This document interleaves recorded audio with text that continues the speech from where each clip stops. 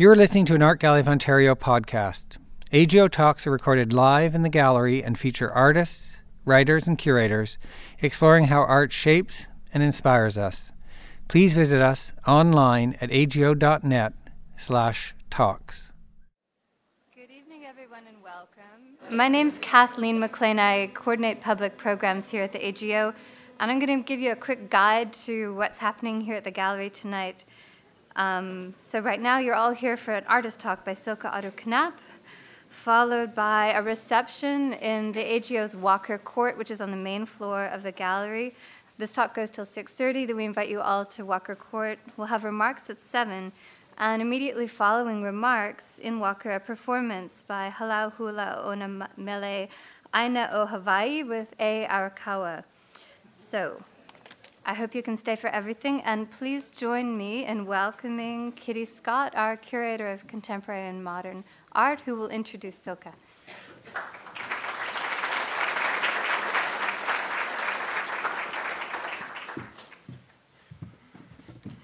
Hello, good evening. Thank you all for coming out this evening.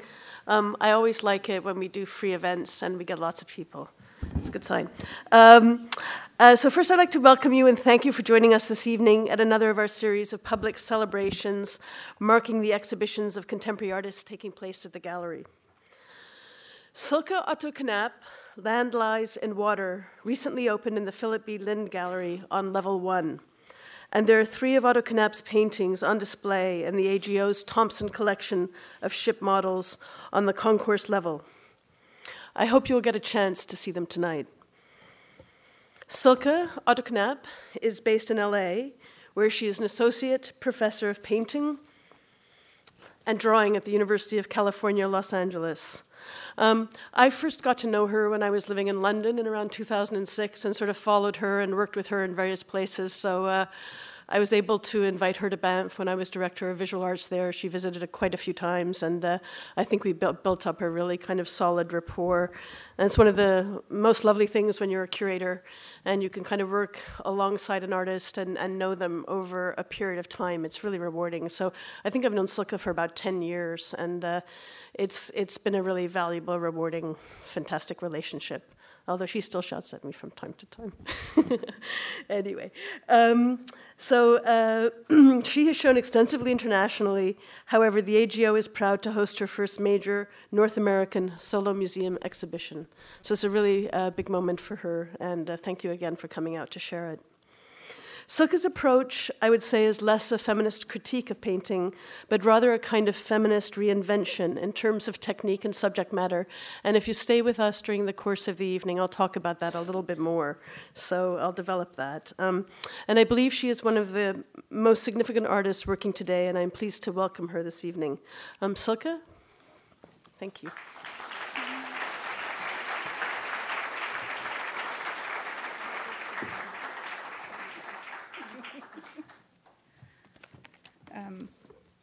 Hello. Thank you for coming. Yes, I'm a little taller. Can you hear me? Hi. Thank you very much for coming. It's always a little bit stressful to talk about your work when you're also showing it at the same time, or it's a kind of specific situation. So I thought I'll dive right into it, and would like to, I'm going to try not to talk so much about the paintings that are here, because you can kind of see that, but talk more about my general approach and ideas that inform my paintings, protagonists that might appear in them, and have to give you a little bit more background information to how I think and work. And thanks so much, Kitty. It's been great working with you on this. So I hope you get to see the exhibition downstairs. So I actually would like to read you a poem, which I also don't usually do when I give talks at art schools, because I think people don't have the patience for that. But this painting is called The Map. It's a very recent painting. I just showed it in New York last week. I made it, I think, since, in the beginning of this year. And The Map is also the title of a poem by Elizabeth Bishop that lends the title to the exhibition, Land Lies in Water. So I'd like to let you hear it, so you can get a sense of why I'm interested in her work. So Elizabeth Bishop is an American poet who died in 1979, but she spent part of her childhood in a small village, fishing village in Nova Scotia, where she lived with her grandparents. So she traveled to Newfoundland and extensively around that area in the early days of her career as a young writer, and has referred to that experience in a book of poems called North and South that was first published in 1955. So I will read you the poem. The map. Land lies in water. It is shadowed green. Shadows, or are they shallows at its edges, showing the line of long seaweeded ledges, where weed hangs to the simple blue from green? Or does the land lean down to lift the sea from under, drawing it unperturbed around itself? Along the fine, tan, sandy shelf, is the land tugging at the sea from under? The shadow of Newfoundland lies flat and still, Labrador's yellow, where the moony Eskimo has oiled it. We can stroke these lovely bays under a glass as if they were expected to blossom, or as if to provide a clean cage for invisible fish. The names of seashore towns run out to sea. The names of cities cross the neighboring mountains, the printer here experiencing the same excitement as when emotion too far exceeds its cause. These peninsulas take the water between thumb and finger, like women feeling for the smoothness of yard goods. Mapped waters are more quiet than the land is, lending the land their waves' own conformation, and Norway's hair turns south in agitation. Profiles investigate the sea where the land is. Are they assigned, or can the countries pick their colors? What suits the character or the native waters best? Topography displays no favorites, north as near as west. More delicate than the historians are the mapmakers' colors. That's it. I don't know what to do with all my papers here. The reason I'm going to show you a painting I made of, what's it doing now? That's another recent landscape painting, but this is a portrait of Elizabeth Bishop that you can see, one of the few paintings I'll show you that's actually downstairs. But if you think back to the poem, the reason I like that poem so much has something to do with the way she describes. It sounds like she's describing an actual landscape, but what she's actually describing is a map. So you have this very abstract geographical map as that, that she kind of that she's basically observing very closely, and reading as if it was the actual landscape. And I find this relationship to landscape very interesting, because it includes, the people and their work, the history, and the way that all of these relate to and are determined by the natural environment. So this kind of relationship to a flat abstract space and a formal description that she comes back to in every stanza, every part of the poem, to approach a lived experience and a landscape that's both present and historical, is something that I found really interesting. So I'll tell you a little. This is another portrait of Elizabeth Bishop. It's called, it's just called Portrait. The other one was called A Cold Spring. This one's called Portrait, EB. It's also downstairs. And I'm sort of talking as if you would all know that I have visited Newfoundland, and that's something that interests me. That's obviously you don't necessarily know that, and it might be a little bit of a kind of odd interest for somebody who's is German and lives in Los Angeles. But I spent some time working there. There's a residency program there, so I've been visiting a small island called Fogo Island off the coast of Newfoundland for about 5 or 6 years now. I've done 2 longer residencies. And these portrait paintings, the first residency, they have really wonderful studios there, but I did not respond to the landscape at all in a kind of direct or pictorial way. So I really carried on with what I was doing and kind of found out. And in retrospect, I think some of the paintings I made there were informed by the experience of, the quite extreme experience of having a studio right by the ocean and living in a community there, but they did not depict it at all. And But I started reading Elizabeth Bishop because somebody had told me that she'd spent time there, and I got really interested in her approach to landscape and this very kind of unsentimental, descriptive approach in order to get to, in order to kind of think about what a place is like, or a reality in a place is like.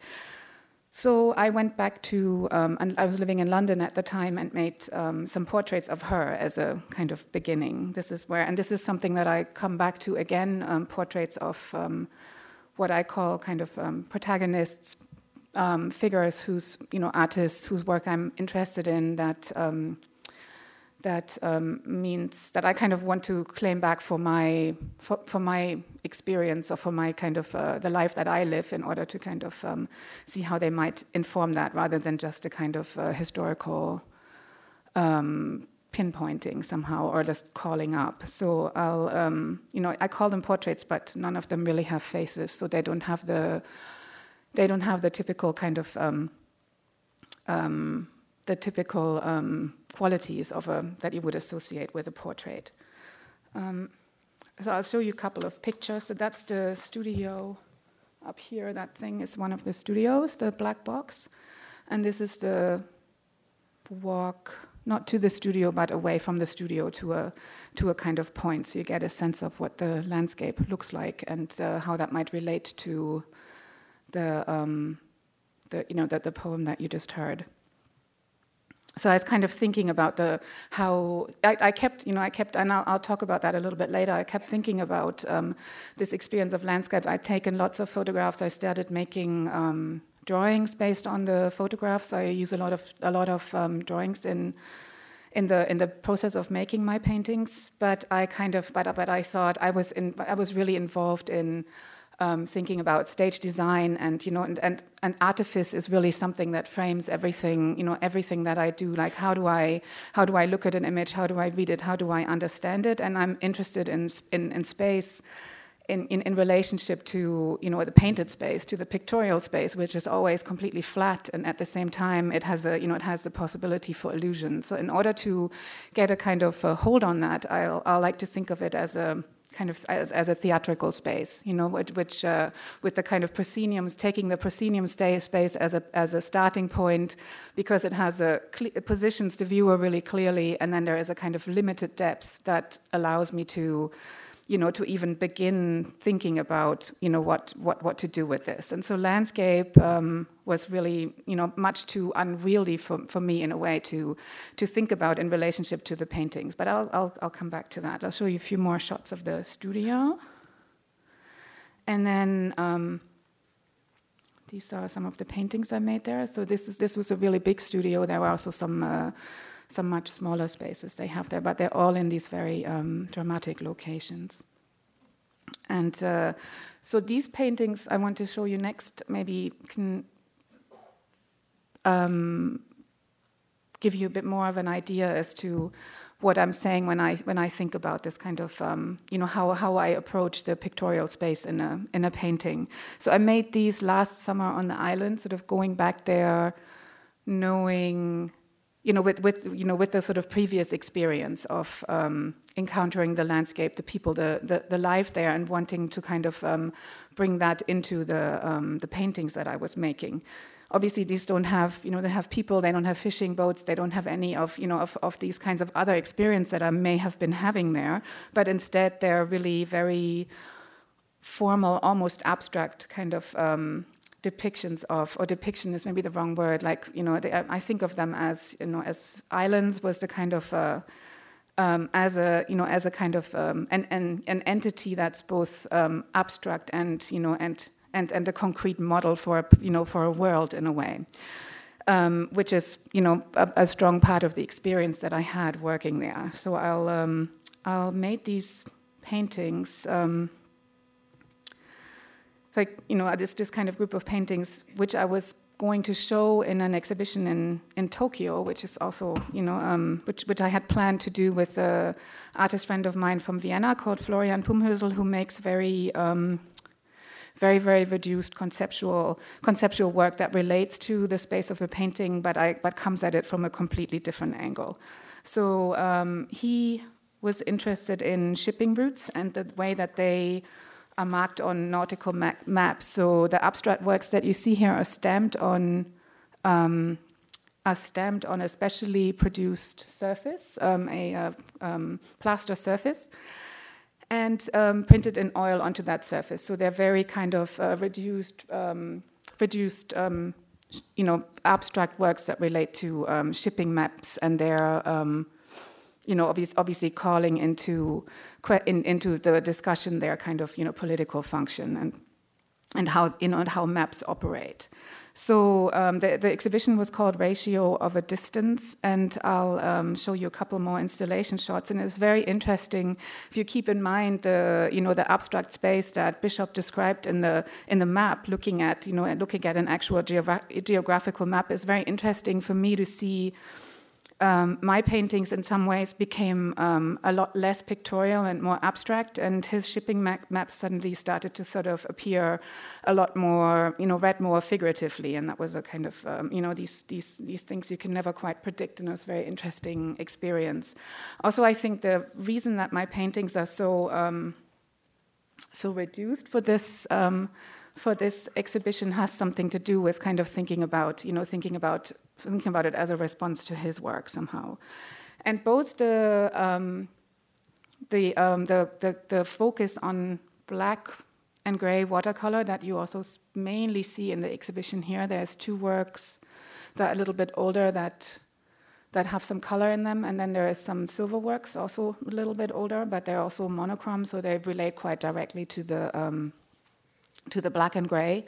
Again, has something to do with thinking about this kind of vast subject matter of landscape painting and the history of romantic landscape painting, and bringing that into a kind of very flat pictorial space that is very kind of aware of its own constructedness in a way that seemed to be important for me. And working with restrictions is something that really informs my approach to painting. And I wonder what I have here next. Maybe this one is a good one to look at. I work with, to tell you a little bit about the process that I used in order to make the paintings. I work with watercolor on canvas. Sometimes I use gouache, but usually it's just watercolor. And I do start with like I said, with a photograph or with an existing drawing, or with an image that I respond to somehow. Lots of the Fogo Island ones are photographs I would have taken, but I use a lot of existing imagery. And as you'll see later, lots of the images that I'm interested in are kind of recognizable. They're not necessarily obscure, and there's always a sense of identification already in the relationship to the image. Then I make a lot of drawings, and then the painting process is somehow one of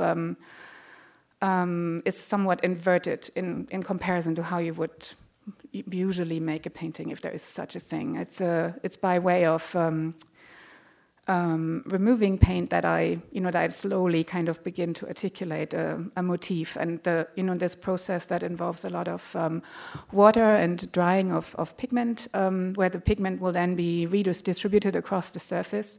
So it almost is a form of kind of sedimentation, where there will be darker areas, lighter areas, and the lighter areas are usually the ones that I actually painted on, but the paint then gets removed by water being sprayed on it. This might sound really weird. I think it'll become more clear as you see more paintings, and then, or maybe when you go upstairs and see what it actually looks like. So I'm thinking about negative and positive marks always, and the kind of nature of, what it means to make a painted mark onto a surface, and somehow making a mark knowing that I'm going to remove it and construct an image through removing the mark, lets the image sit in a different space somehow. That can both be illusionistic and refer to, to something that's, that's representational, but it always kind of links it back to this, to this flat space of the canvas, this kind of almost a, idea of a kind of modernist space in a way. So I'm looking for that tension and for the painting to exist somewhere in that tension that's not quite resolved. So this takes us somewhere slightly different. This is another of the protagonists that I had mentioned, that Elizabeth Bishop is one of. This is a portrait of the botanist and painter Marion North. She lived from 1830 to 1890, and she was a Victorian painter who was also a trained botanist, and she traveled. I think she started after her parents died, she was unmarried, to travel the world, and she was in order to depict exotic plants, like from a kind of scientific perspective. She was really looking for plants that weren't yet documented. Photography was just in its beginning. And she went to almost every continent, traveling completely on her own. She did have the privileges of a rich Victorian lady, but traveling on your own, taking boats and stuff like that was still quite. There's an amazing. Her autobiography exists as in book form, and it's really quite a riveting read. Hearing her both describe the landscapes that she's encountering, but also the kind of social experiences that she's having of life in different continents. So I got interested in her because the paintings that she's making look like this. This is not really what you were expecting from my description, probably. They're not really botanical drawings of the usual kind. So she's making these kind of incredible, exuberant paintings that really think of themselves as paintings, I think, and they... but they exist somewhere in between. She's not classically trained as somebody at that time might have been. So they have this kind of homemade quality in a way, but they really have a kind of a visionary kind of almost like an exuberance that seems very contemporary in a way. And so this is I think this is somewhere from the late 1880s or something like that. I don't know where exactly. But there's a gallery dedicated to her work in Kew Gardens in London. She loved Kew Gardens, and she dedicated all her work to them. I mean, she gave it all to them, and it's organized floor to ceiling, divided up into the different continents that she visited. And the bottom is decorated with wood that she brought back from the different continents. So it has this kind of quasi-scientific approach, but really it's just a kind of, it's a showcase for her paintings. And this is a really old painting, which I sort of keep looking back to because it's from 2003. It's called Palm House Tropical.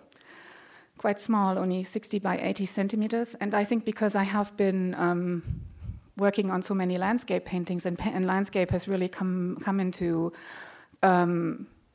be very interesting problem to me in a way that I look back at these older paintings, sort of trying to think where the connection is. And this one is the interior of a palm house, again in Kew Gardens. My sister actually is a gardener and used to work there, so I used to visit very, very regularly when I was living in London.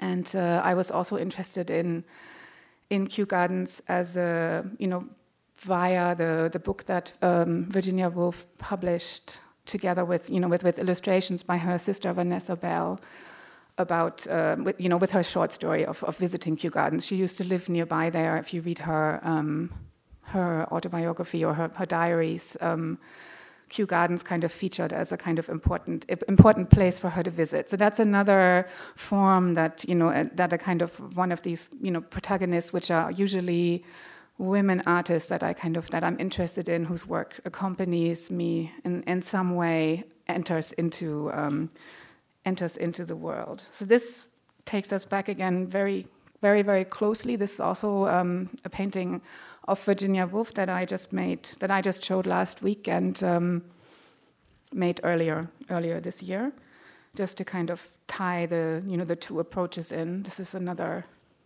version. I think there were 4 or 5, and it was interesting to find out. I think I had used Virginia Woolf titles for exhibitions and for paintings over the years many times, but I'd never actually made a painting of her. The Palm House one was as far as it went in terms of a direct visual relationship. But I think it has something to do with moving to Los Angeles and missing London and the kind of English culture in some way, or not having that present every day, that made it possible for these paintings to emerge also in this kind of very decorative way, thinking of in the context that she was living in, like Vanessa Bell being part of the Omega workshops, developing these patterns and designs.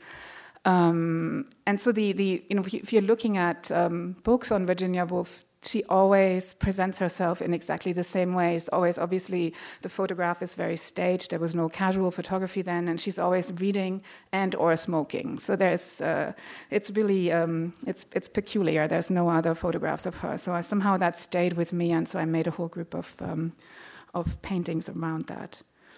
And this again is back to 2007.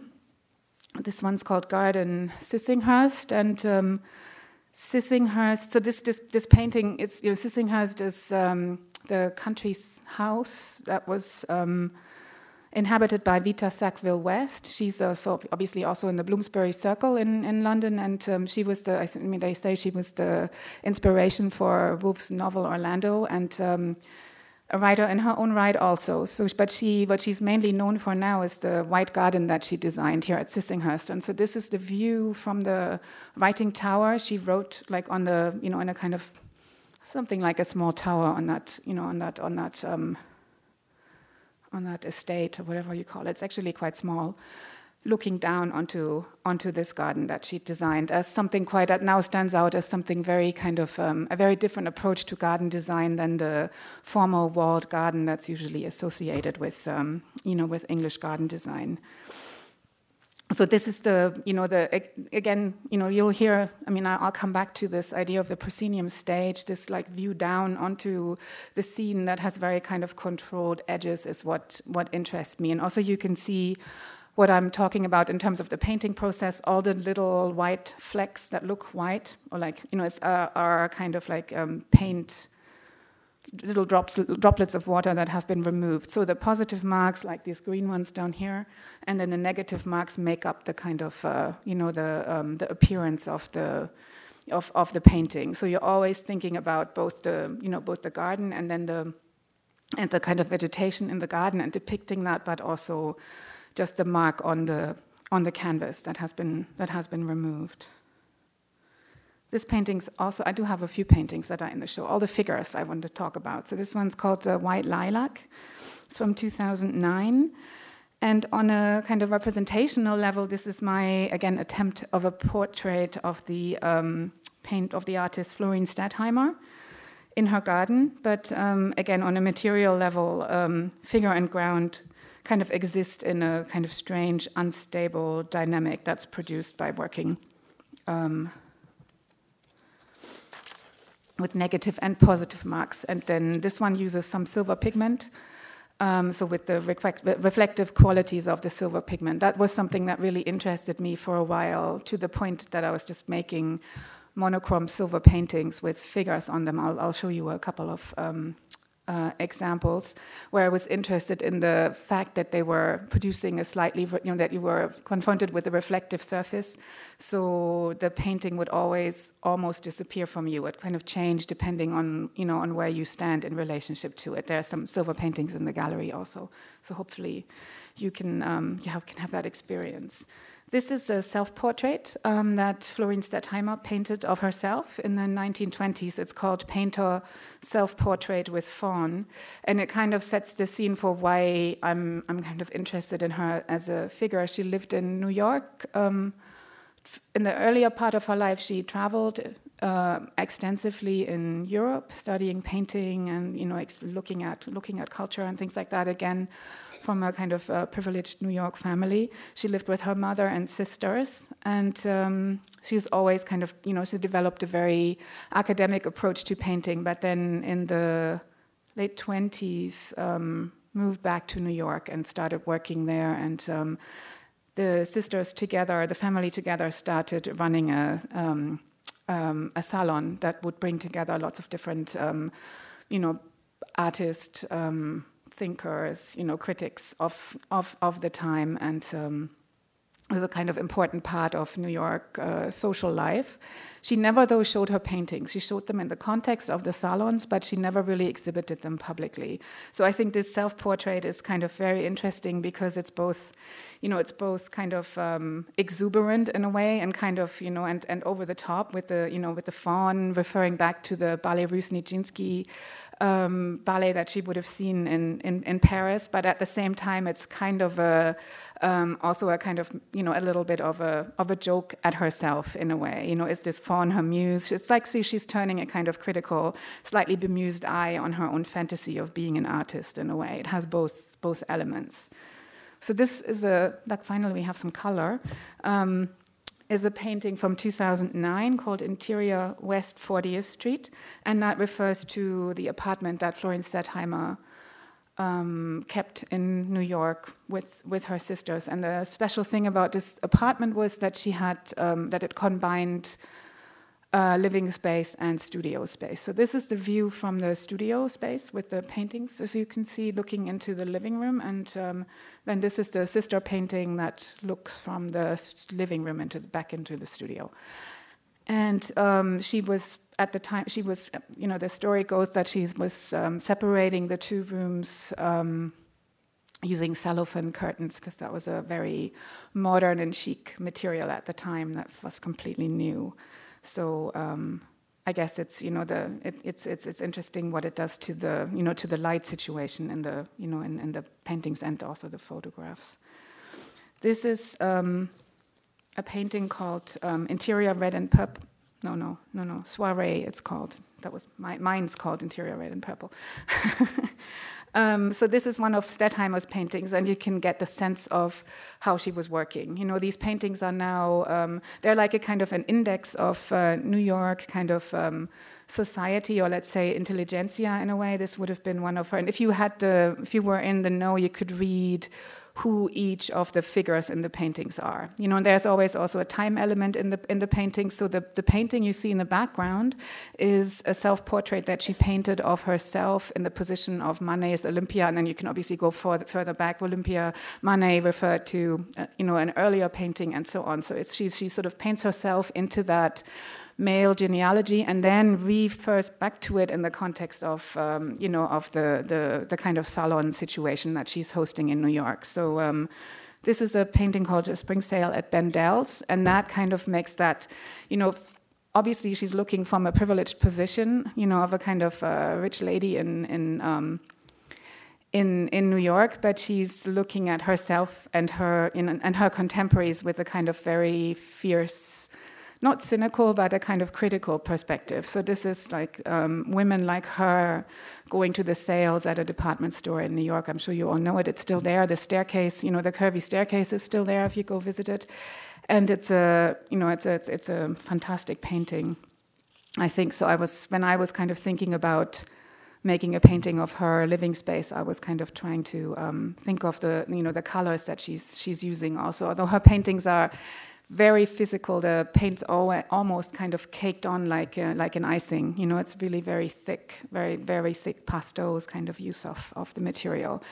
And she's not but just recently there was a big retrospective, overview exhibition of her work in Munich, at a museum in Munich, because there was one at the Whitney in the early 90s. I think that's when I first really, became aware of her work as an art student in London, reading about this and kind of thinking, why don't I know about this amazing painter?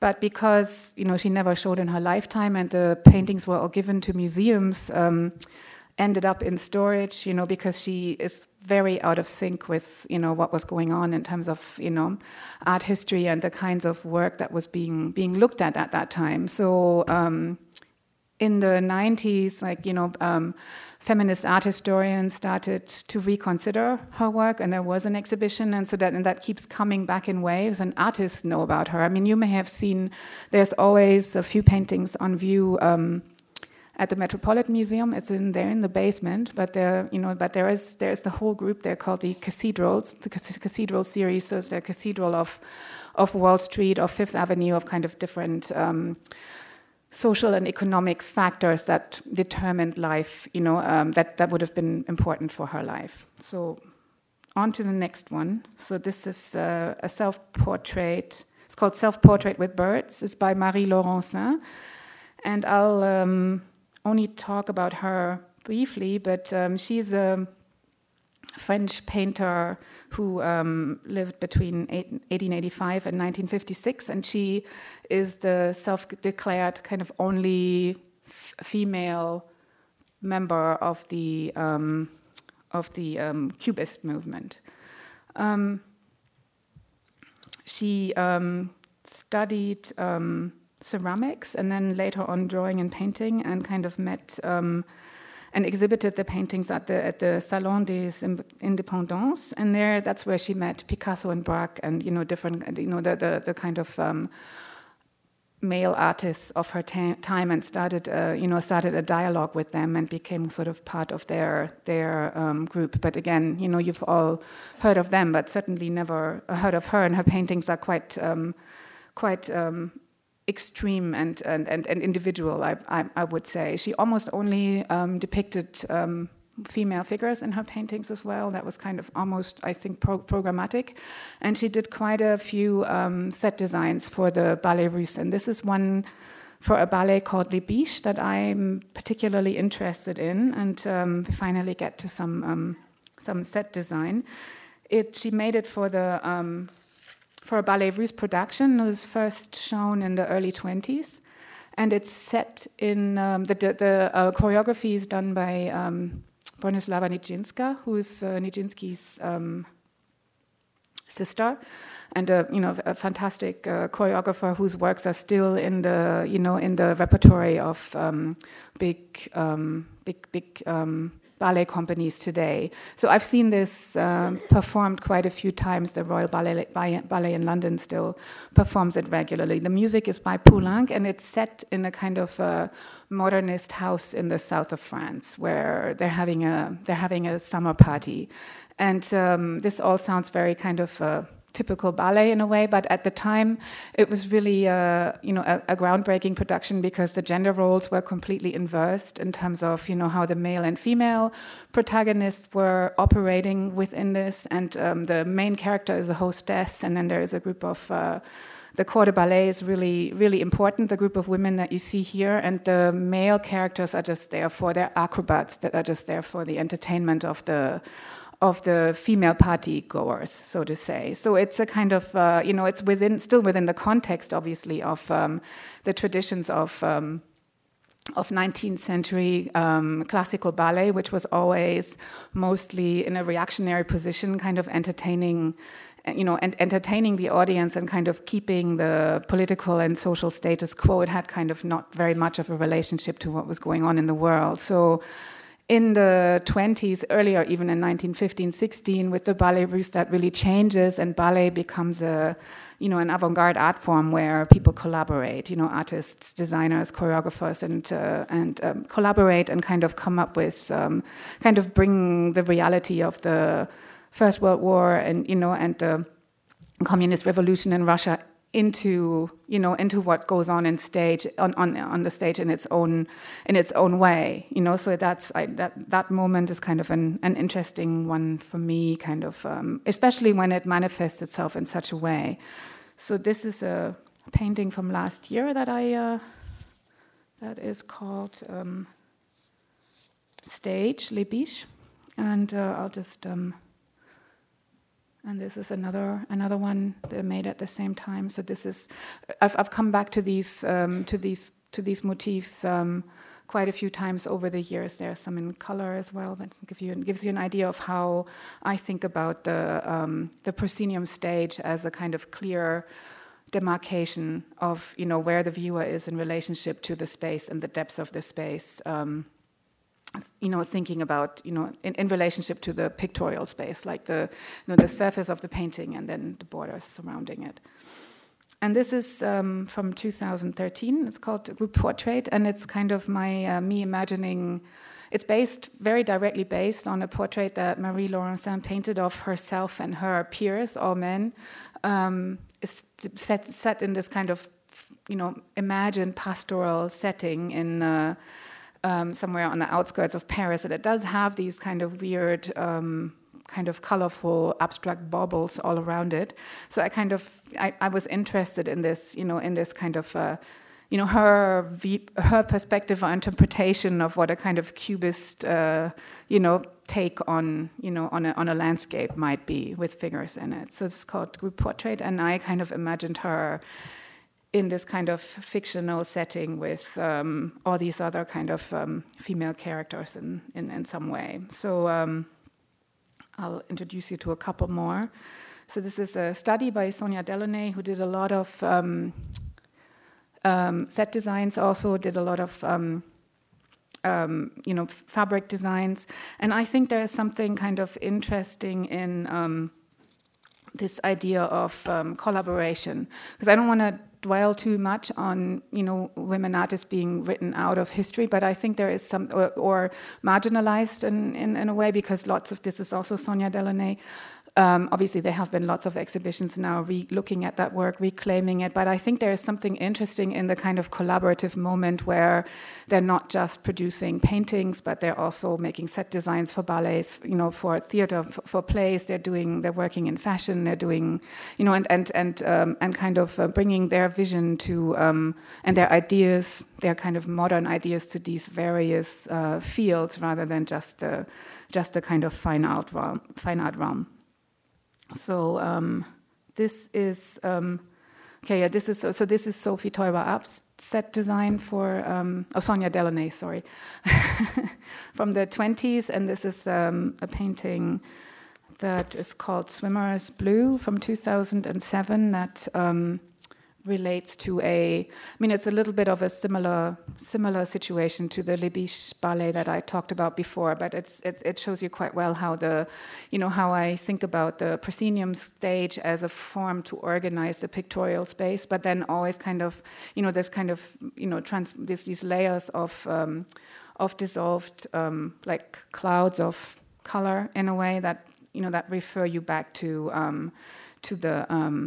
the surface of the of the actual canvas. So you always have a play between a limited depth and then the kind of the flat surface. So this one's really an amazing ballet, also with costumes designed by Coco Chanel. Again, one of those, and the drop cloth in front is the swimmers, bathers, I think they're called, by Picasso, very famous design that I'm sure you've all seen before. This is a little bit of a shift. These are two dresses, moon dresses, that I didn't make them, but somebody else made them. They were made maybe 2 years ago, a year and a half ago, something like that, for a dance performance by a friend of mine in Los Angeles, a choreographer called Flora Wiegmann that I have collaborated with in the past a few times. I mean, she's appeared first time we collaborated, she came to Banff when I was invited to Banff and did an exhibition there of just silver paintings that were really constantly shifting as you were moving in front of them. And she came and used that as a kind of rehearsal space for, I think, 3 weeks or something like that. So from there, we had a kind of ongoing dialogue, and are both interested in kind of a similar history and similar dance history and moments in the history of dance. And actually, I think Yvonne Rainer is coming to the AGO for a talk, for like a conference on Saturday. So I mean, that's definitely somebody that we're both very, very, very, very interested in and thought about a lot. But you should all go and see that. But back to the dresses, they are based on designs by Yves Saint Laurent that from the 60s, from the pop art collection, and his original designs are very brightly colored, like really very, very poppy looking and really more pictorial. But I was interested in the motif of the sun and moon that I, at this rate, not sure I get to talking about in a lot of detail, but that's another kind of way for me to approach thinking about landscape, thinking about it in terms of a theatrical backdrop that may be lit by moonlight, as a way to frame it, to make a. Well, I'll come back to that when I show you some landscape paintings. So the dresses, last year I showed them on showroom dummies as part of an exhibition, but sort of used them as these kind of, I don't know, protagonists, actual figures in the exhibition. It was an interesting experiment, but before that they were always worn by the dancers in a performance situation. That's what they're made for, really. This is a painting, I guess, thinking about the history of dance. Maybe I'll go through this a little bit faster.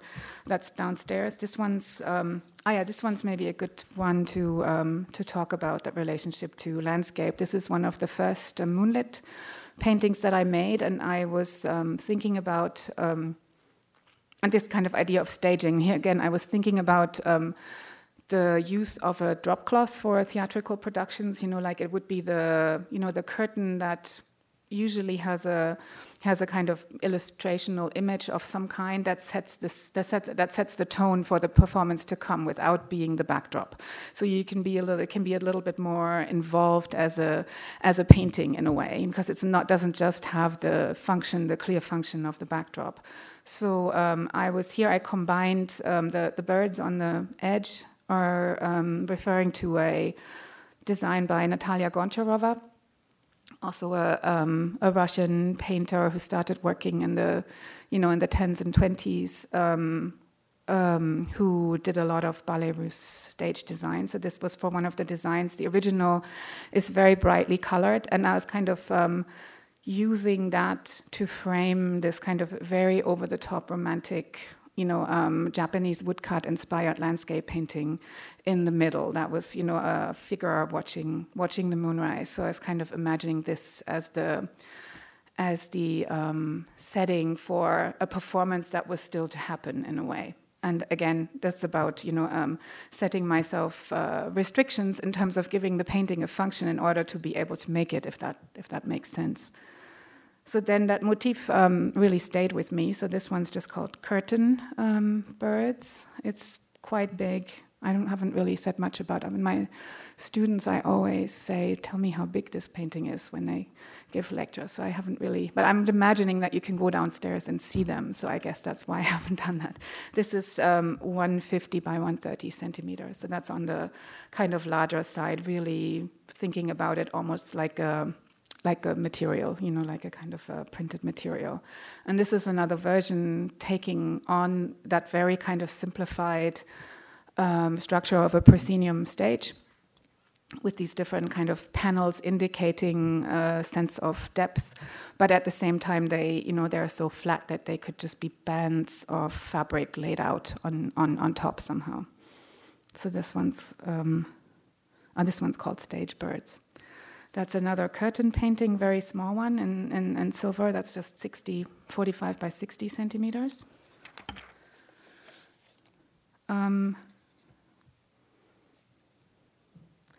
And I guess I'm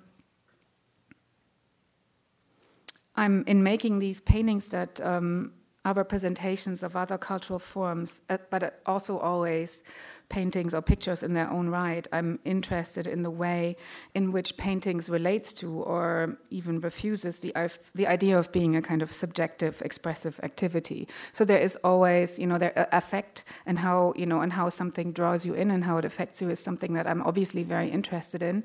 But I'm trying to, articulate the process of how that happens and how we read it into the finished, into the work that I'm making, if that makes sense. So they're neither objective representations of a shared reality nor purely concerned with the subjective, interpretation or perspective.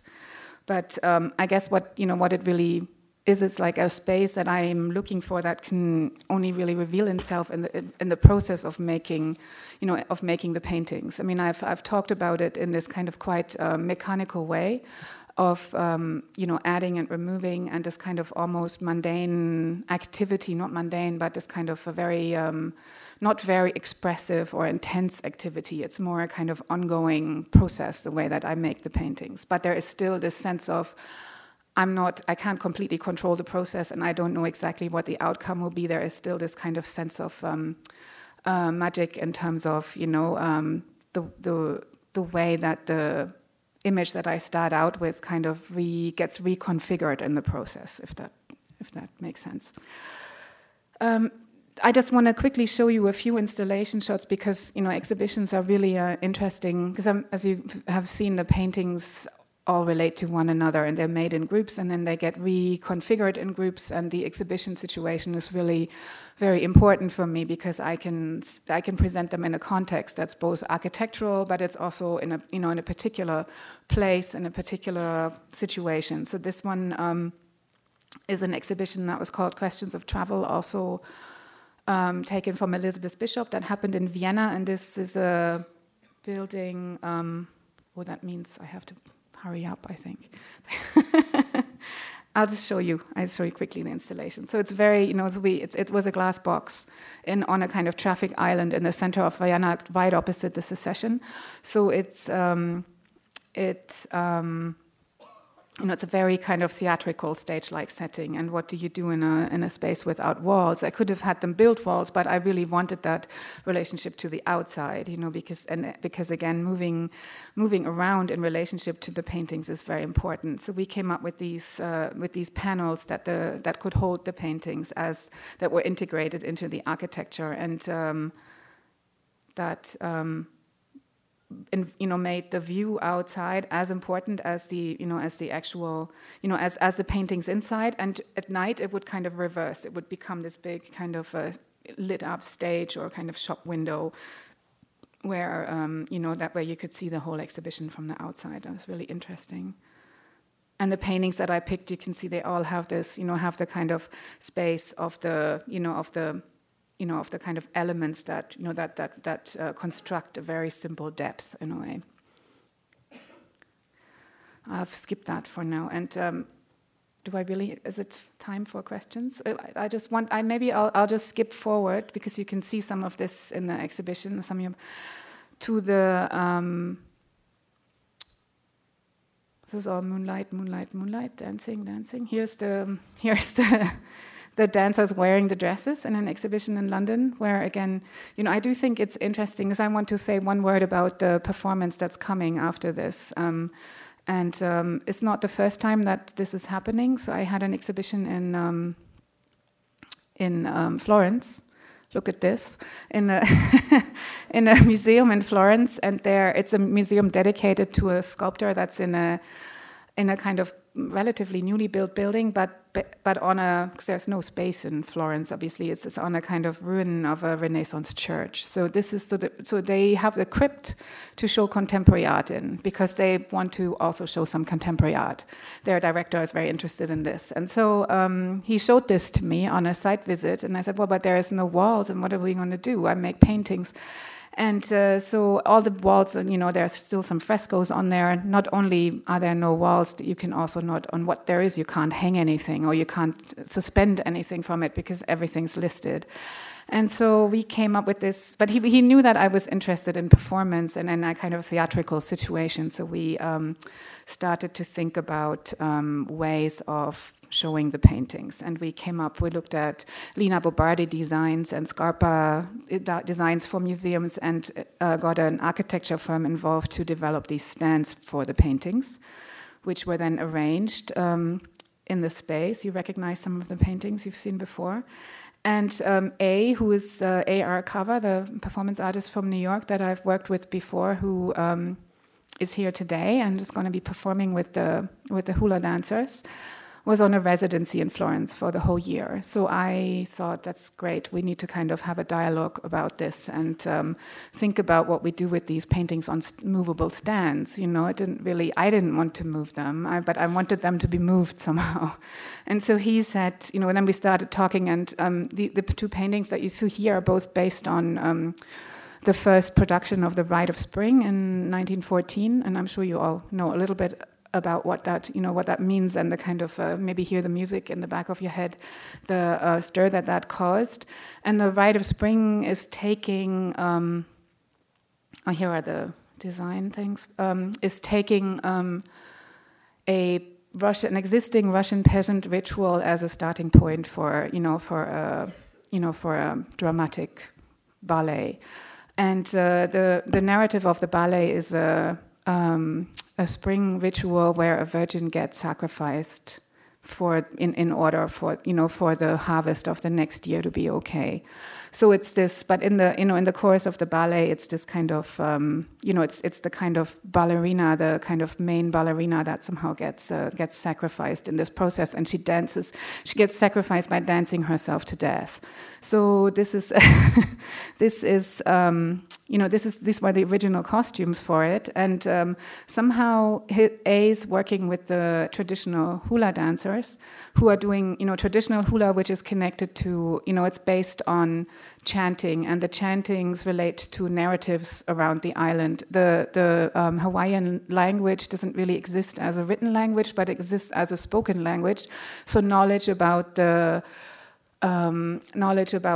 natural surroundings and about the kind of the way society is structured gets passed on via these chants traditionally, and the chants provide the rhythm and the narrative for the dance movements. And I was kind of very interested in this relationship of dance to language. I mean, classical ballet also operates as a very kind of disciplined language, and so there is this kind of relationship. So Stravinsky takes a peasant ritual in order to kind of set up a modernist revolution in composition and then Nijinsky in how choreography works. And A is kind of looking at this, at this very, almost like a ready-made, and at this kind of form of traditional hula by learning it and then kind of, showing it in a different context. It was first performed at the Whitney Museum in New York when he was in the Whitney Biennial, and they did it. I don't know if you've been there before. They were standing right in the foyer on top of where they have their books displayed normally, sort of in this, beautiful Breuer modernist, brutalist architecture that was framing or determining our perspective of what contemporary American art is about. So it definitely spoke to ideas of what's the word? I'm looking at somebody giving me the time. But so this is what so it'll be, it won't be in the gallery, it will be in the sculpture court, but this is how it is framed in relationship to the exhibition, and this is what the context for it is. Here's the backdrop painting. Okay, I'll end there and you can ask me questions. Sorry, this is so...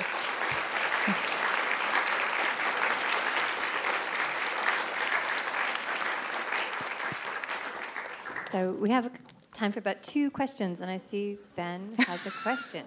So, but can we just pass the mic? I got. What is that? Thank you. So good.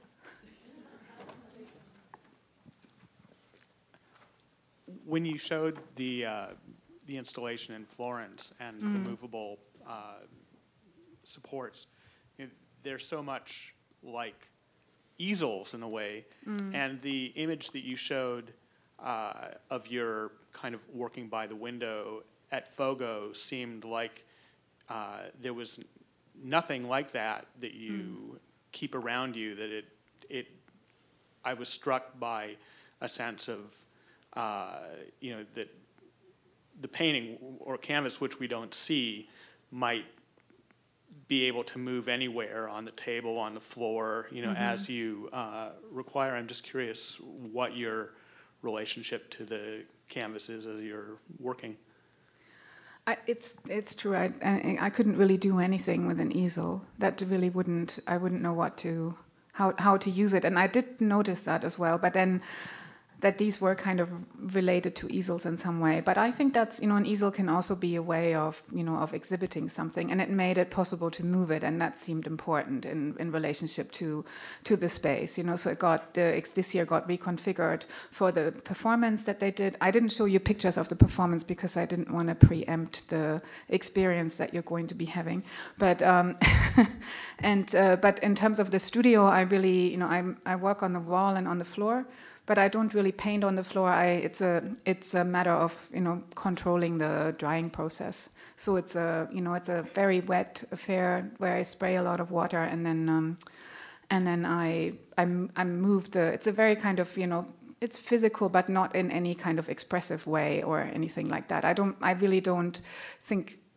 think of it in relationship to performance or anything like that. It's task oriented very strongly, the way I relate to the stretcher. Maybe otherwise, what I can say is that you'll see that in the exhibition. I like very finely woven grounds that I prime myself. So there is at least some kind of. It's not totally like a piece of paper, but has some kind of surface. And I like the stretchers to be very very skinny, because the paintings really don't have a material surface. They're very, they're immaterial, and that's very important that you don't necessarily know how the painting got to be there somehow. There is no trace of a hand, very little trace of a hand. And like I said, if there is a brush mark, then that's usually a negative mark rather than it's like you see you can see the kind of negative space rather than the actual mark that I made. Yeah. Does that answer your question? Yeah. I think you had to skip over the Anna Halpern paintings because you didn't have time. Yeah. But I was wondering if you could speak about her a little bit, especially because you've spoken about the importance of the proscenium in your relation to the proscenium in your work. And of course, in the workshops, you have the proscenium being dissolved, and then the people that she worked with, Simone Forti and Yvonne Rainer, that the workshop was so influential for, they further exploded the proscenium. Yeah. In a way, so I was wondering if you could talk a little bit about that relationship. Yeah, so this is the dance deck that Anna Halpern built with her husband in Marin for her, for the dance workshops that she was holding there. Her husband was a landscape designer who's has done a lot of kind of important landscaping, so there had this kind of fantastic collaboration, and her work really comes out of like people like Trisha Brown and Yvonne Rainer, this is actually Merce Cunningham performing on the dance deck. There is always a kind of very close relationship between rehearsal and performance. There is some stairs going up, so you can look down on it, almost like I'm interested in its relationship to a proscenium, but the proscenium kind of dissolves. It's set into the forest, and some of the trees really come out through the through the deck, and they almost become these kind of protagonists. But at the same time, like landscape and stage really becomes one thing. And I visited there because I did a project in the museum in Berkeley, so I met her and saw the deck and took my own photographs. But it's really what she is known for is really everything, taking dance out onto the street, reacting to situations, then a kind of contact improvisation. She's done a lot of things on the beach and in natural settings, things that are very kind of fluid, even very. The few works of hers that are set and are getting reperformed, you see them now. They will be, Kitty and I actually saw the performance in the Berkeley Museum of Parades and Changes before they closed the museum, and it was nothing like the documentation I'd seen before. She's integrating, you'll recognize elements, but she'll be integrating contemporary events and observations that, that she'll directly relate to. But where am I going? And I think I'm interested in this from a kind of from a very pictorial perspective in a way. Also, I've made paintings. Some of them are upstairs that refer to movements performed by Yvonne Rainer or by there is a contemporary dancer in London, Michael Clark, that I'm very interested in, who works with the language of classical ballet, but does very kind of. It's a very kind of contemporary perspective on an existing language like that, in a way that's combined with with contemporary music and things like that. So I really look at the relationship. I don't want to depict or evoke a dance performance or anything like that, but I'm interested in where the figure here is in relationship to the stage, and where and how it relates to the trees, and again that kind of spatial construction that's both flat and has a depth, and I think that's kind of the way I would have made decisions in the painting. And again, the trees are all removed positive marks. So they have this, so they're there, but they're not really there. They're articulated in their negative presence in a way. And I'm sure I could say a lot more about. I'll show you a couple of. Then I did some Moonlitz versions of this dance deck. It kind of took on its own. This motif here is very well known. You can find it in publications and online and places like that. But then I started working for my own images and kind of started to imagine this in a sort of moonlit scenario, and to see how that would change the. How that would change the space and how we would perceive it. So there is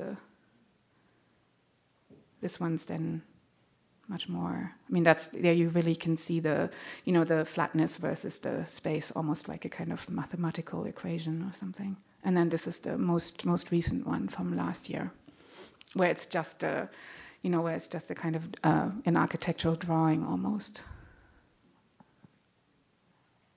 Okay, well, Silke, thank you so much for this insight into your work. Thank you. I hope go and see the hula performance. It will be fantastic. I hope you can all join us in the gallery. Silke's exhibition is in the Lind Gallery, which is on the main floor, the west end of the building, and of course we'll kind of reconvene in Walker Court for the reception and the performance. Thanks, we'll see you up there.